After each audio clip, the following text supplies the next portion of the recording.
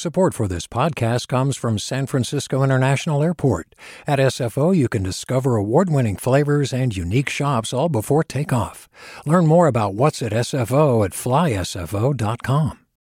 Hey, it's Avery Trufelman, host of Articles of Interest, and I've got to say, I've been a fan of KQED ever since I was a little kid, and I would come out to San Francisco to visit my grandma. It was just what we'd always turn on every time we got in the car, every time we were making dinner and turning on the radio. It was always KQED.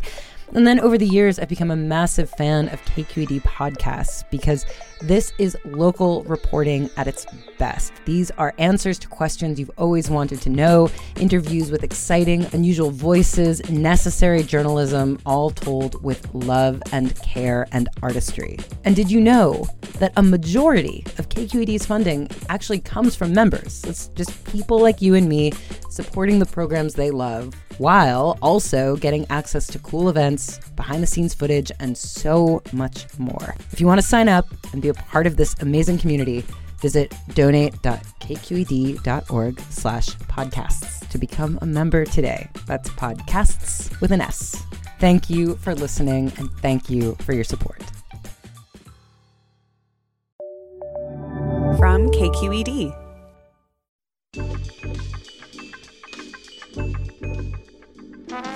Hey there, everybody. It is that time again. From KQED Public Radio, this is Political Breakdown. I'm Scott Schaefer. And I'm Marisa Lagos. And today on The Breakdown, John C. Frémont and Jessie Benton Frémont, arguably the first power couple in California. They are the subject of a new book by NPR's Steve Inskeep. It's called Imperfect Union.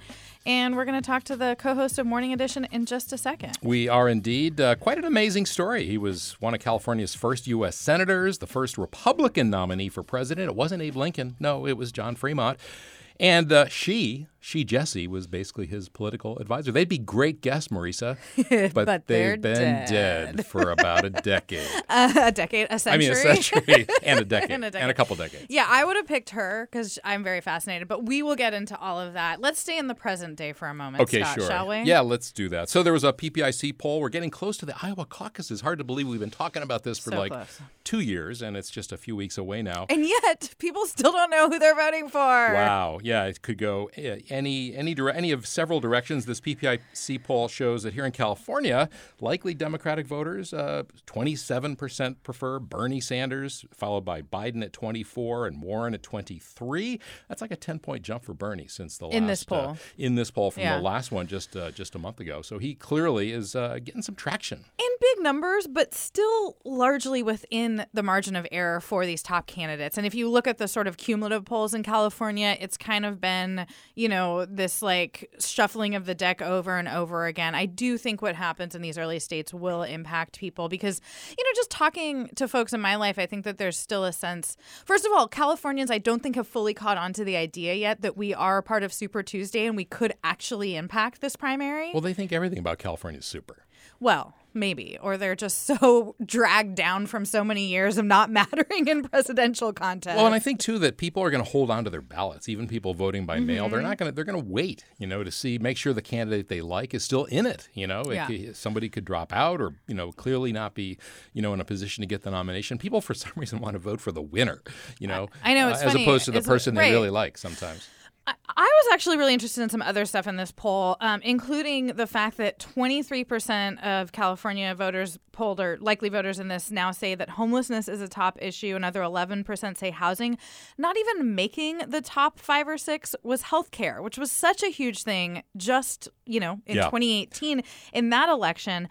And then really interesting to me is how much bipartisan support in California there actually are for immigrants, for especially the DACA dreamers, program, but also for a pathway for undocumented folks to stay here legally. That is something that Republicans, Independents, and Democrats are all on board with, except for when it comes to the border wall. Yeah, well, that is an argument we had with Proposition 187, in 1994. And I think it's been resolved. People have come to believe that immigrants are a net plus for California. And, that's kind of like we've moved on in a way from that issue. To me, that's just so interesting because it raises this question about not just the primary, but November, when you as a national candidate are talking to California voters who are so worried about, the cost of housing here, homelessness.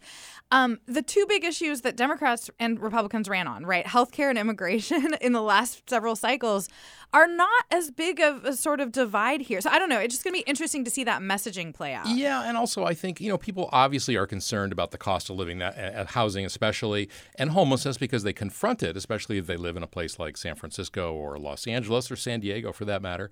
But, healthcare really is a fundamental issue for people. It's one of those kitchen table issues. And even if in a poll like this, they don't necessarily list it as their top issue, if candidates are talking about it, it becomes the top issue. They're going to be listening. Totally. Yeah, and I think homelessness has been in the news a lot, especially with the governor's budget, and he was going on this tour this week. Week, reinforcing the $1.4 billion in his budget. Good news for him in this poll, we should note. I thought, his approval rating ticked slightly up. It's around 51%. It obviously is stronger among Democrats and to some extent independents, but he's better than the legislature, not, the legislature's up there. Yeah, in general, I think that this was a more optimistic electorate than I thought. Yes and no, because 50% say California's going in the right direction, 46% say it's not. So, I think there is that. I think maybe that's a reflection in part of the huge differences in income and wealth in California. And political leanings. And political leanings for sure. But certainly we're not a 50-50 state, when it comes to Republican Democrats. Yeah. So. Also, not even mention wildfires and utilities. So, I think some of this has to do with the news cycle and how quickly we get sidetracked. But we're going to just go back in history now. Yeah, we're going to go back to the 1800s. We're going to take a short break. And when we return, NPR's Steve Inskeep joins us to talk about his new book about Jessie and John Frémont. You're listening to Political Breakdown from KQED Public Radio.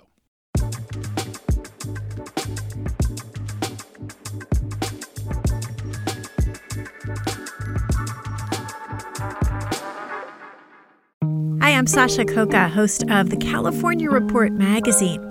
Every week, we bring you stories about what connects us in the giant, diverse Golden State. Because what happens in California changes the world. I love this place. We were once seen as like the place to be, California. The land of milk and honey. That's where you go to Sunshine State. But we just have challenges right now. KQED's California Report magazine. New episodes drop every Friday, wherever you get your podcasts. Hi there, I'm Rand Abdel Fattah from Throughline. If you're listening to this podcast, you know that KQED produces exceptional storytelling that keeps you informed, inspired, and entertained. Their podcasts cover issues from your neighborhood to the entire country and everything in between. Support this work today. You can help us continue to bring quality podcasts to your ears. Just head to donate.kqed.org/podcast. That's donate.kqed.org/podcast.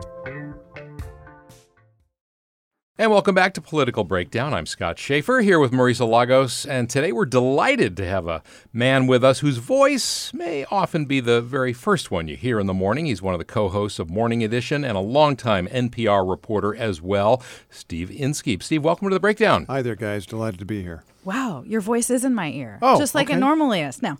Well, Steve, we'd be happy to talk to you anytime, but we were really excited when we found out that you have written this book. It's called Imperfect Union, How Jessie and John Frémont Mapped the West, Invented Celebrity, and Helped Cause the Civil War.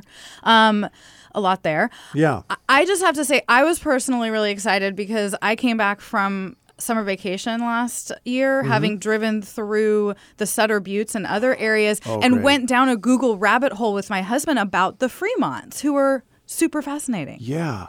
There's so much there. They had these giant lives. They lived very long lives. They were involved in multiple major parts of 19th century American history, and they were incredibly famous at the time, which is why their name is on everything. Well, in we fact, don't talk about him that Fremont much. Street is a block away Yeah. from here, you may know. Yeah, and we're on absolutely. Beale Street, which is he's also in your book. But how did it get your attention? Yeah, how did you come to this? I first learned of the Frémonts as a kid. My parents were the kind of people who would buy lots of books. There were lots of books in the house. They were teachers, and they got me those Time Life books, of the Old West. And you grew up in Indiana, I grew up in Indiana, yeah, which was the Old West at one time. But in any case, I just saw their names and sort of remembered them. And because I would keep seeing them again and again and again. You read about the Civil War, they turn up. You read about other parts of American history, they turn up.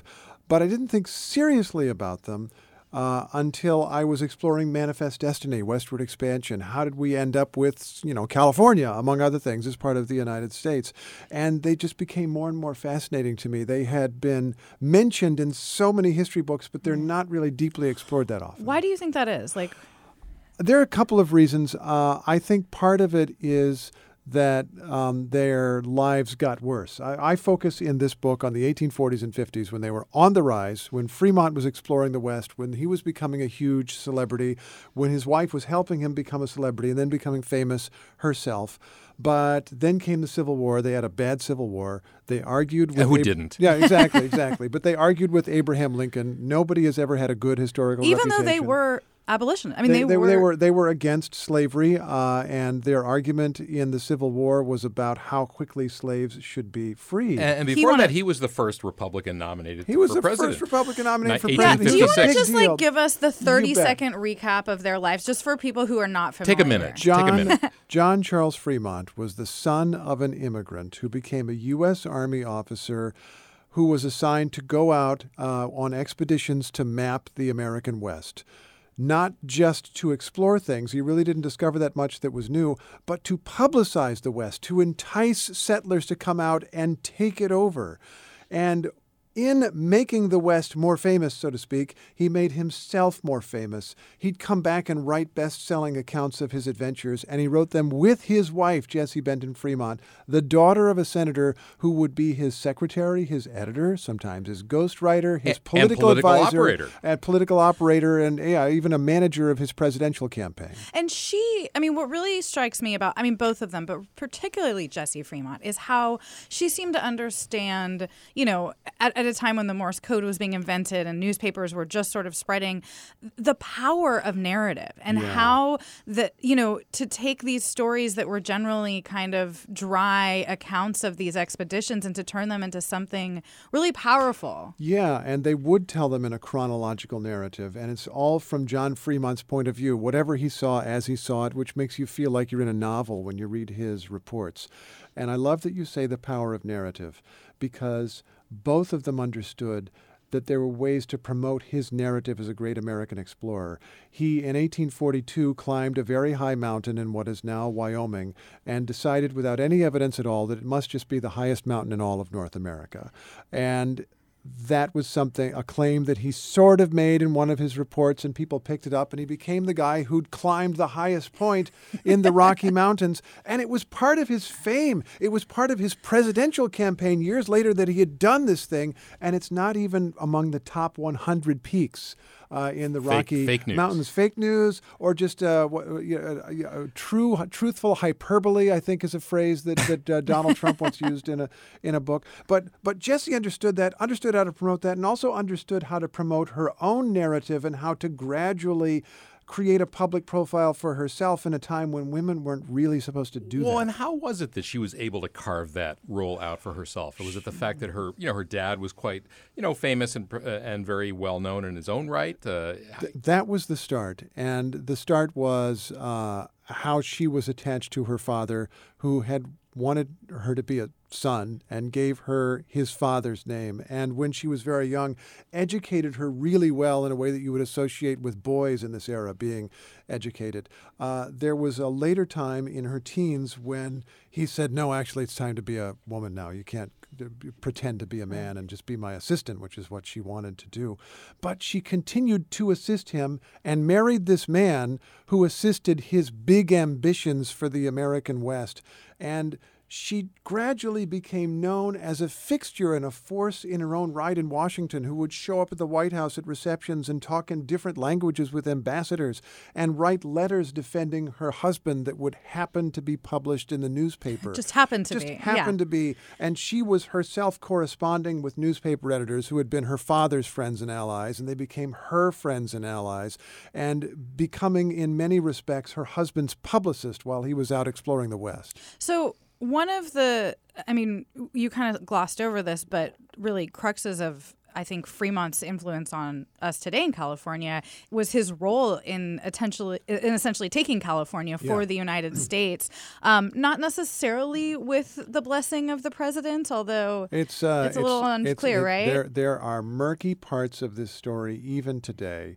But the facts that are known is that in the winter of 1845-46, John C. Frémont rode into Mexican-controlled California over the Sierra Nevada with about 60 heavily armed gunmen, and gradually came into conflict with the Mexican authorities, which was part of a series of events, or triggered a series of events, in which California settlers, American settlers who'd come to California, rose up against the government. Frémont eventually joined them more and more explicitly. And finally, U.S. Navy forces off the coast heard of this action inland, thought that the war with Mexico must have begun because everybody knew a war was coming, and they went ahead and took over the ports. And suddenly the U.S. flag was up in California. What a difference. No Twitter then, huh? Yeah, exactly. So 1850, California becomes a state, and there's a big debate over whether we're going to become a free state or a slave state. Talk about Frémont's role in all of that. John C. Frémont was not directly involved in the convention over whether it would be a free or slave state, but Jessie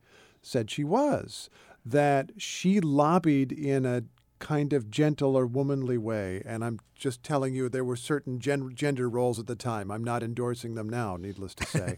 But she was trying in a way that was considered appropriate for women to have these members of the Constitutional Convention in Monterey, California, over to her house and talking with them about slavery. And California did end up passing a constitution that banned slavery. Now, there were multiple reasons for that. They wanted to become a state, period. They knew they had to resolve that question one way or the other in order to become a state. This was the way they decided to do it. And frankly, there were even a lot of racists, white racists, who were against slavery because they didn't want to be competing against white men with slaves in the gold fields. It's the middle of the gold rush, of course. So that, what you're talking about there, really underscores to me one of the great tensions of the Frémont's life and really of this time in America, which was the contradictions over race and Native American rights and slavery and who was on what side. And in just this summer when my husband and I were just sort of reading Wikipedia entries and trying to piece some of this together as we drove through California, just was so fascinated by, on the one hand, Frémont on his expeditions slaughtered Indians, went, basically to war with native tribes. Right. He also had members of his expedition that were both at least part black and Native American. Yeah. She was a huge, eventually, spoke against slavery and he was the first presidential candidate on the Republican ticket. I mean, talk about how do you square this sort of conflicting points of view around race and slavery? Race is an incredibly complex subject, to say the least, and John C. Frémont embodies a lot of those contradictions. Another thing that's really complex is national identity. Who gets to be an American? And you can see in John's writings pride about the diversity of his expeditions. He'd go to St. Louis, Missouri. He'd hire a bunch of civilians to serve under him as an army officer, and he would be proud that there would be Frenchmen there whose families had been there since French colonial times. And he'd hired a German immigrant map maker, and he would have an African American with him who was the son of free black servants from the Benton house. And there would be Indians he would hire for the expedition, and multiple languages could be spoken around his campfires. How much of that was like sort of political expedience and image? Well, I think it's something he was genuinely proud of. He was genuinely proud of the diversity, even though the very same writing will have explicitly racist descriptions of people. And he had this very patronizing view of Indians, for example. So I don't want to suggest that he was anything we would define as progressive today or entirely fair-minded today, but he understood the diversity of the country. At the same time, it was this strange moment, and you can see it in his writing, in which the word American, for many people, did not mean people who live in America or United States citizens even. It meant a particular group of white people descended mostly from Britain who were becoming a kind of new race of people. And even John Frémont wrote about Americans that way, even as he celebrated the diversity of the country. And some of those issues, like who should be counted in the census, issues that we're talking about today, were very much alive back then. The book really underscores how much both slavery and that institution, but also this question of who should get to vote, who's a citizen who gets rights to gold. Yes. It really underpins our structure that we're still living with 150 years, 200 years later. I discovered this story in John Fremont's life from 1850 when he became one of the first 2 California senators. I wrote about this, by the way, in the LA Times. You could go find it if you want to. That was a little plug for the article. Thank you very much. But he is proposing new laws to apply to this rapidly growing brand new state with all these gold fields. And one of the proposals was that the gold prospecting should be regulated and that permits for mining should be sold only to United States citizens. And it became clear in the Senate debate, really explicit in the Senate debate, that wasn't really about citizenship. It was about keeping Mexicans from getting a share of anything. It was about keeping Chinese people from getting a share of anything. And there was a debate back and forth, and ultimately they decided, for various reasons we could discuss, that European immigrants were okay, and maybe they'd have a little exception for Europeans of good character. Especially from Norway. Yeah, exactly. So just to name a country, but they just really didn't like the Mexicans. If you're just joining us, you're listening to Political Breakdown. I'm Scott Schaefer, along with Marisa Lagos, and our guest today, as you might, if you're sitting there wondering, God, that guy sounds familiar, it's NPR's Steve Inskeep. His new book is titled Imperfect Union, How Jessie and John Frémont Mapped the West, Invented Celebrity, and Helped Cause the Civil War. Let me ask you about that title, Imperfect Union. Mm-hmm. Play on words there? Yeah, sort of like Political Breakdown. A little bit. Yeah, a little bit. Yeah, there's more than one meaning. Yes, I'm thinking about the divide in America, in the American Union at that time, between the North and the South, the free states and slave states, and also thinking about this marriage, which is a remarkable marriage, but was plainly also a difficult marriage in many ways. And well, go back to the beginning. Tell people how they came to be married. Oh, absolutely. She was quite young. She was quite young. There are really a lot of younger women marrying older men in this book. Yes. It's just the way that things were happening. They didn't live that long. And she was their pretty defense. put off by it. She was in very other people's case. Yes, absolutely. She went. She attended, was a bridesmaid at a society wedding for one of her teenage classmates. So she's like about 16. And one of her classmates, who's also a teenager, is married off to the 40-something ambassador to Russia. And so you have all these teenage bridesmaids and all of these very prominent, much older men as groomsmen. She, at age 16, is on the arm of a groomsman, Senator James Buchanan of Pennsylvania, who's like 45 or whatever. Bachelor. Bachelor. Forever. We could talk about that for a good bit. But she was just grossed out by the whole thing. And that was the occasion on which she cut off her hair and went to her father and said, I want to check out of Washington Society and just be your assistant. That didn't work out. But she later met this penniless United States Army lieutenant who was at that time involved in expeditions through the West, and so had come to the attention of her father, the senator, who was interested in the West. And John was kind of inserting himself into the Benton family, seems to have asked Jessie's older sister out on a date, and then either he was more interested in Jessie or Jessie was much more interested in him, and they got together. And the imperfect nature of their union is what? They were in many ways good for each other, and she clearly helped him to go much farther in life than he would have otherwise. But you think about the difficulty of their marriage. The basic condition of their marriage was that Jessie was at home and John was going away for months or years at a time. And part of that was the nature of his work. And many of us have jobs that require us to travel. I have to travel for my job. I'm traveling now, and I feel constantly guilty about leaving my family behind and try to balance that in different ways. And there are people who travel much longer periods than I do, soldiers, sailors, we could go on and on. There's something really honorable about that and dealing with that challenge. He had that challenge, but seems to have gone even a little farther than he needed to. Went on a few more expeditions than he needed to. Went away from home because he just couldn't kind of stay at home. And she compared herself ultimately to the wives of Nantucket whaling captains, the captains of whaling ships that would go away for 2 or 3 years at a time, and maybe the husband would come back sometime. Maybe you just never see him again. She did make it out here. She did. Twice, right? She did make it out here a number of times in her life, and in fact ended her life in California, died in Los Angeles in 1902. She lived into the 20th century. And she would try to accompany him when possible on his expeditions out as far as the frontier, which was then Kansas City or so. And yes, on one occasion in 1848-49, while he was conducting an extraordinarily perilous and deadly expedition across the Rocky Mountains in the winter, she took another route by ship and across Panama, the Isthmus of Panama, and up a ship the other way to try to meet him in San Francisco. Talk about her role in the presidential race, which came after some of the other things we've talked about. Yes. He had served as a senator. He had been court-martialed at one point. But yeah, there's a lot going on. But the main thing that he had done that made him qualified, quote unquote, for the presidency was that he was super famous and considered a great hero and a guy who must have great judgment because he'd done all of these brilliant expeditions. Although when you look closely at the expeditions, you understand how erratic he truly was. In any case, the Republicans had created this new party, an anti-slavery party. They wanted an inoffensive but heroic candidate to pull the party together, and he was the guy that they nominated. And part of the process of that happening involved Jessie. Jessie was friends with this guy, Francis Preston Blair, who was a newspaperman and counselor to presidents who became a kind of mastermind of the campaign. She drew him in.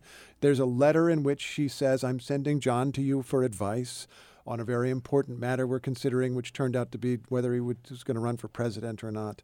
And once the campaign started, there was a handful of men and one woman who met daily to deal with the correspondence of the campaign and discuss strategic matters of the campaign. And in fact, in Jessie's telling, she and these other men would be discussing a lot of matters of note while she screened his newspapers because she did not think he could take the horrible things that were being said about him. And he would just try to pass the time by getting a guy to be a fencing partner, and he would be fencing in the hall of their New York City home. So he runs in 1856, loses Yes. to James Buchanan, the Right. bachelor. Yes. And then, of course, Abe Lincoln gets elected in 1860. And then Fremont challenges him, I think, in 1864. That's exactly right. Fremont was a predecessor to Lincoln. Republicans had realized that the North had grown in population far much more than the South, and there was an opportunity for an anti-slavery party that might win the presidency without Southern votes at all. They tried it. Didn't quite work, but it was the very thing Lincoln was able to do 4 years later. Fremont was a pathfinder, to use a word that was that described him sometimes, for Abraham Lincoln, but then quarreled with Lincoln during the war. And yes, in 1864, he allowed himself to be put forward as a radical Republican alternative to Abraham Lincoln, who was, quote, screwing up the war, unquote. And here was the truly anti-slavery guy who was going to fix things. I think he lasted until about September of 1864 and went away. But he made a lot of people mad, which I think is yet another reason that he is less well remembered today. It's just this constant conflict with Lincoln.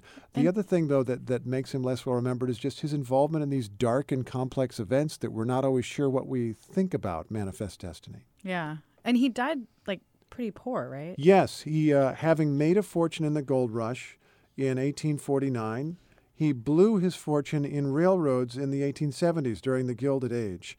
It was a really bad break for the Fremonts, but in a way a good break for us as students of history, because one of the ways that they made a living in their later years was that his wife, Jessie Benton Frémont, began writing under her own name.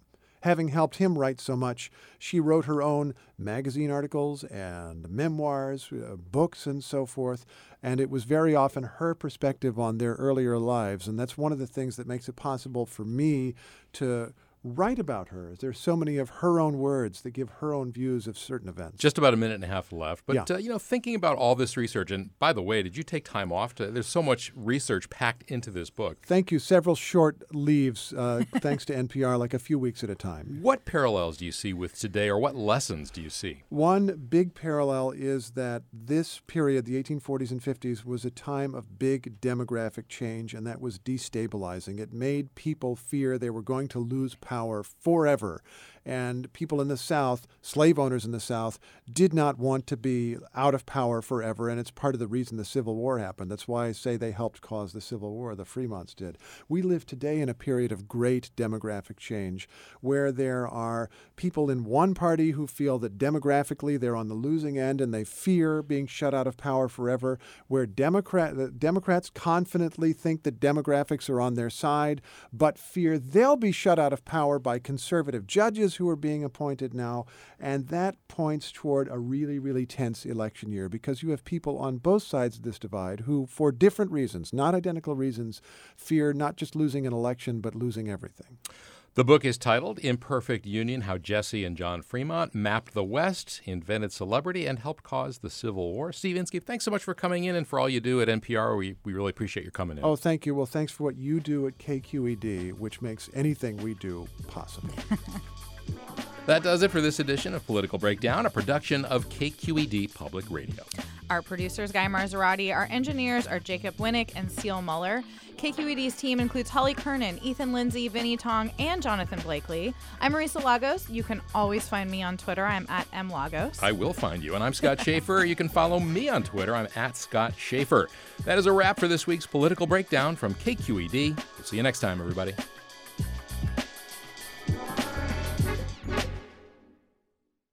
Do you love learning about the San Francisco Bay Area? Its history, its people, its unique blend of cultures? Then you should check out the Bay Curious book. I'm Katrina Schwartz, editor and producer on the Bay Curious podcast, and I'm here to let you know that for the month of May, we've worked out a sweet deal for KQED podcast listeners. Right now, you can get the Bay Curious ebook for $1.99. That's right, $1.99. Just search for Bay Curious wherever you get your ebooks or find a link in our show notes. This offer does expire at the end of the month, though, so you'll want to act on it fast.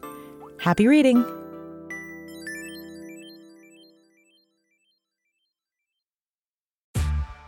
Hey there, this is Brittany Luce from NPR's It's Been a Minute. KQED's podcasts like The Bay, Bay Curious, Mind Shift, Right Nowish, and more all tell the stories of the Bay and beyond with reliable, human-centered journalism. They aim to inspire, make you think, entertain, and expand your understanding of the place you call home. Here's how you can support podcasting at KQED. Showing your support is easy, and you can join Brittany in supporting KQED Podcast too at donate.kqed.org/podcast. That's donate.kqed.org/podcast.